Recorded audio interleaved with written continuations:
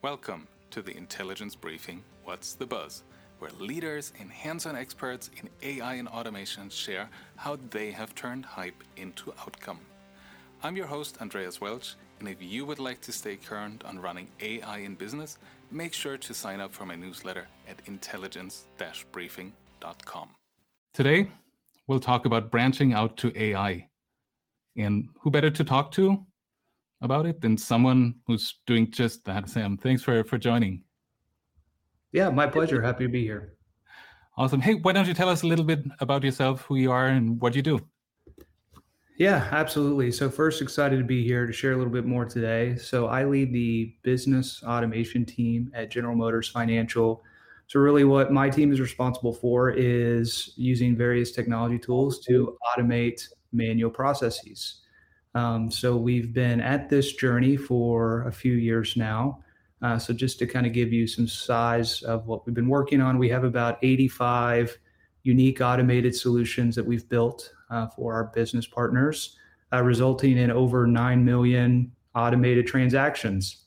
Now, what's cool about that is that was 9 million transactions that humans had to do, but now they don't have to do anymore. They're freed up to do more value-add activity. And also you have to think about the customer touch point, right? Because whether those are being done specifically for customers or through our operations and ultimately the customers at the other end of that. So we're really proud of the work that we've been able to free up for our partners. That's awesome. Hey, Ben, it really sounds like you've seen quite a few things. And I think in your previous role, you've been a consultant working on these kind of projects as well. Yeah, exactly. Yeah, I've been in the automation space for about 9 years now. So here at General Motors Financial, and then previously, as you mentioned, I was in technology consulting, doing the same thing for companies all over the globe.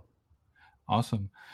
So again, like I said, really excited to have you with us. And for those of you that are just joining the stream, drop a comment in the chat what you've worked on so far. Is it RPA and AI, just AI? Maybe you're just learning about this as well, and I'm hopefully using this as a good resource to get started. But really curious where you are on that journey. So Sam, what do you say? Should we play a little game to kick things off? Yeah, let's do it. Okay, perfect.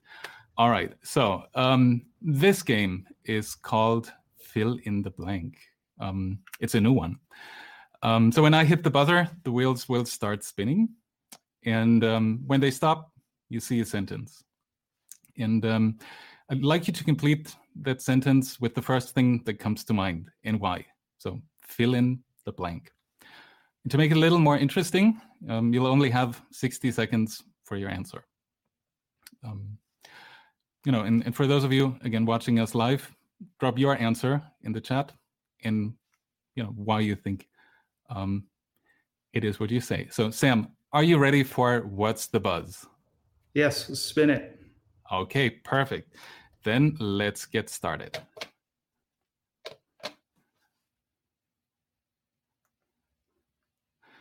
AI projects are like. Go, 1 minute. Great question. AI projects in I think are like growing up. So what I mean by that is, there's a lot of investment, a lot of time that goes into AI. There are some quick wins, but there's a lot of failures, a lot of learnings along the way. Think about a child learning to walk, right? We fall down, we get back up, and we learn how to dust ourselves off.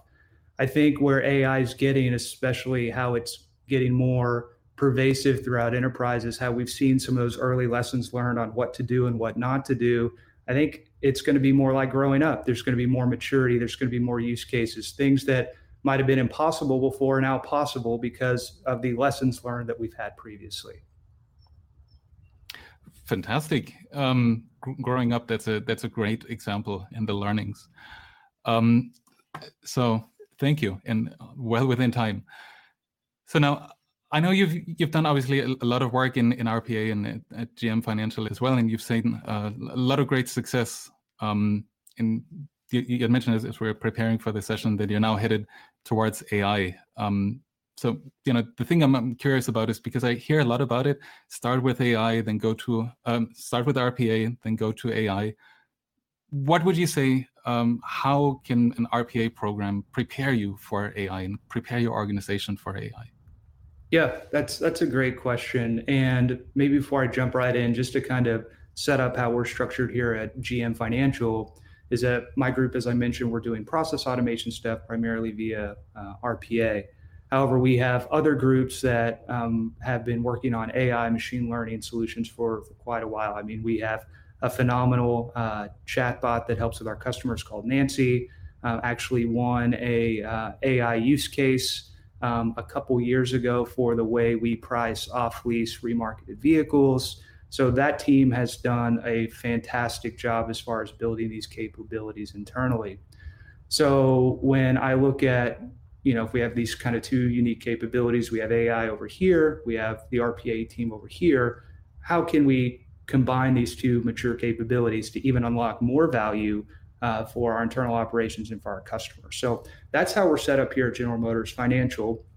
I would say that I think these have a lot more in common than people think, because a lot of times we have the propensity to think about the technology initiatives that we're working on.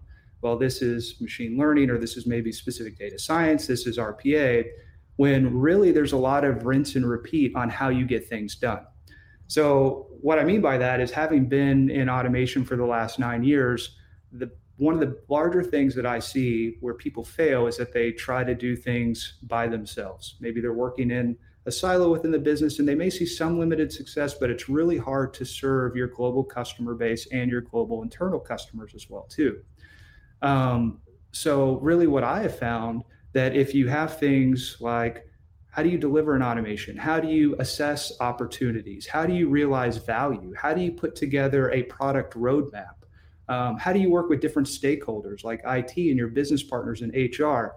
Regardless of the technology, those things are applicable for both process automation and AI.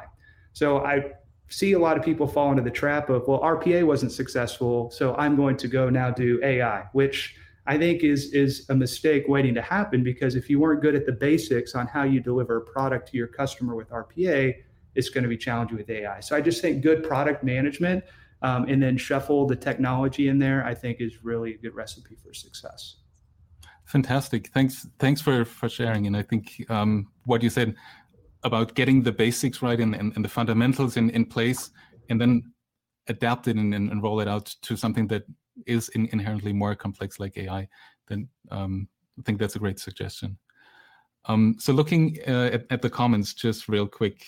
So we have some here where folks are on their journey, and from Peter, RPA and AI in different industries. From Glenn, process orchestration with many large financial services institutions. Jesse, more on the educational materials.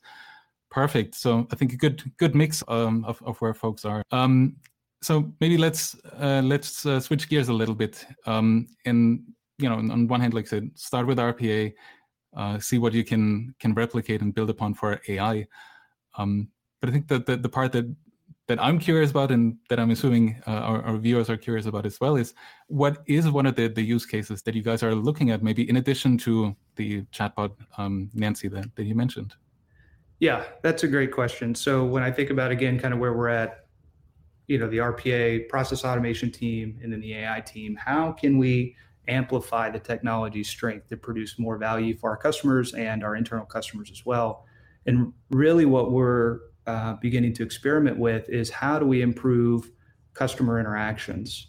So what we like to look at is, what is RPA good at? Well, it's really good at rule-based processing stuff in systems, doing requests, those type of task activities, where AI is really good at, interacting with customers, trying to understand what they need and what they want. So really we're taking from both programs what the strengths are and trying to combine those two together. So where we may have a request on the front end, right, that AI is able to collect and determine what the customer needs, could we then pass that to an RPA bot if we didn't have an API available to then actually execute that task and solve the problem right there? So that's one of the use cases that we're looking at. Again, trying to combine the strengths of both technologies to automate more of an end-to-end process. Perfect. So really leveraging what each one technology is good at or intended to be used, and then connecting them. Now, what does it look like organizationally? Because I heard you talk about different teams. On one hand, RPA, and on the other, AI. How do you collaborate? Yeah, that's a great question. So it's not one group or one team that does everything. It really goes back to the old adage that it takes a village, and that's I believe with anything worthwhile does take a lot of very smart, collaborative people working together. So really, I know when my team has done experiments, we really try to take kind of a product type of view where how do we be more collaborative? Let's not look at this as traditional. Let's do all the paperwork up front and document everything. It's real. We try to replicate, although we're virtually quite a bit. We try to replicate if we were in the same room and we had a whiteboard and we had to figure out a solution and document things on the whiteboard. Really, that collaborative approach. So that's really how we try to work together. Do short sprint experiments to either try to prove things or disprove things. But either way, you're learning along the way and you're able to take those learnings and apply them to future initiatives. Great. Now, I had a conversation with somebody just recently about how do you decide how long these projects run and at what point you maybe pull the plug and say, well, that's been going on for so long, we're not seeing the results that we want and we need. What have you seen there, if anything? How do you think about that? Yeah, I think that's an interesting question. And I think you can easily fall into this if you don't have a predefined measure of success up front, right? Even if it's as simple as, hey, we're trying to prove this technology or whatever, you need some sort of mission statement or some sort of measure of success before you start an experiment. Because then you can kind of get into no man's land, right? Where you're in there, you're still churning through it. It doesn't feel great, but we don't know if we need to pull the plug yet. But if you all have kind of this alignment up front that, hey, this is what we're trying to prove via this experiment, and this is the time-boxed activity in which we're going to do that, then it's a lot easier to have conversations on, do we need to extend, do we need to modify, or do we just need to pivot to something else altogether? Yep. Perfect. Thanks for sharing. I think that's very valuable. Looking at the chat, I see a few questions from Michael Novak. Hey, Michael, great to have you with us. I know you're very active in the conversational AI space and voice space. So one of the questions that Michael asked was, who collects the analytics of RPAs to measure and improve them? A business team or a tech team? Yeah, so that's something my team does as part of the product management. So not only do we have metrics and things that capture, for use case management, assessing processes for automation, but also in production, we go out there and grab exactly how many transactions the automation completed. We also work with our financial planning team to understand what the monetary value is and a lot of other things. And then we're able to roll that up to a nice dashboard so that we can see what exactly our automations are doing. And also that drives insights, right? Because we're able to review that and see are there enhancements or are there other things that we can do to make things more efficient. Thanks. Great point on the dashboard as well, because I think if you can actually see the data and show the data, then it's a lot more tangible than just a gut feeling of how this is probably working or how it's not working as well as we would like it to be. You can, show the data. That's awesome. Very good. So I see we're just about coming up on time. Maybe let's summarize. So what I take from our conversation are 3 things. If you have an RPA program in place, reuse, adapt the governance, delivery lifecycle, business case evaluation, and so on. So everything that you've learned around RPA is something that you can readily apply to AI, and it's only getting more complex from that sense of how do you manage that when you add that uncertainty or that exploration of AI into it.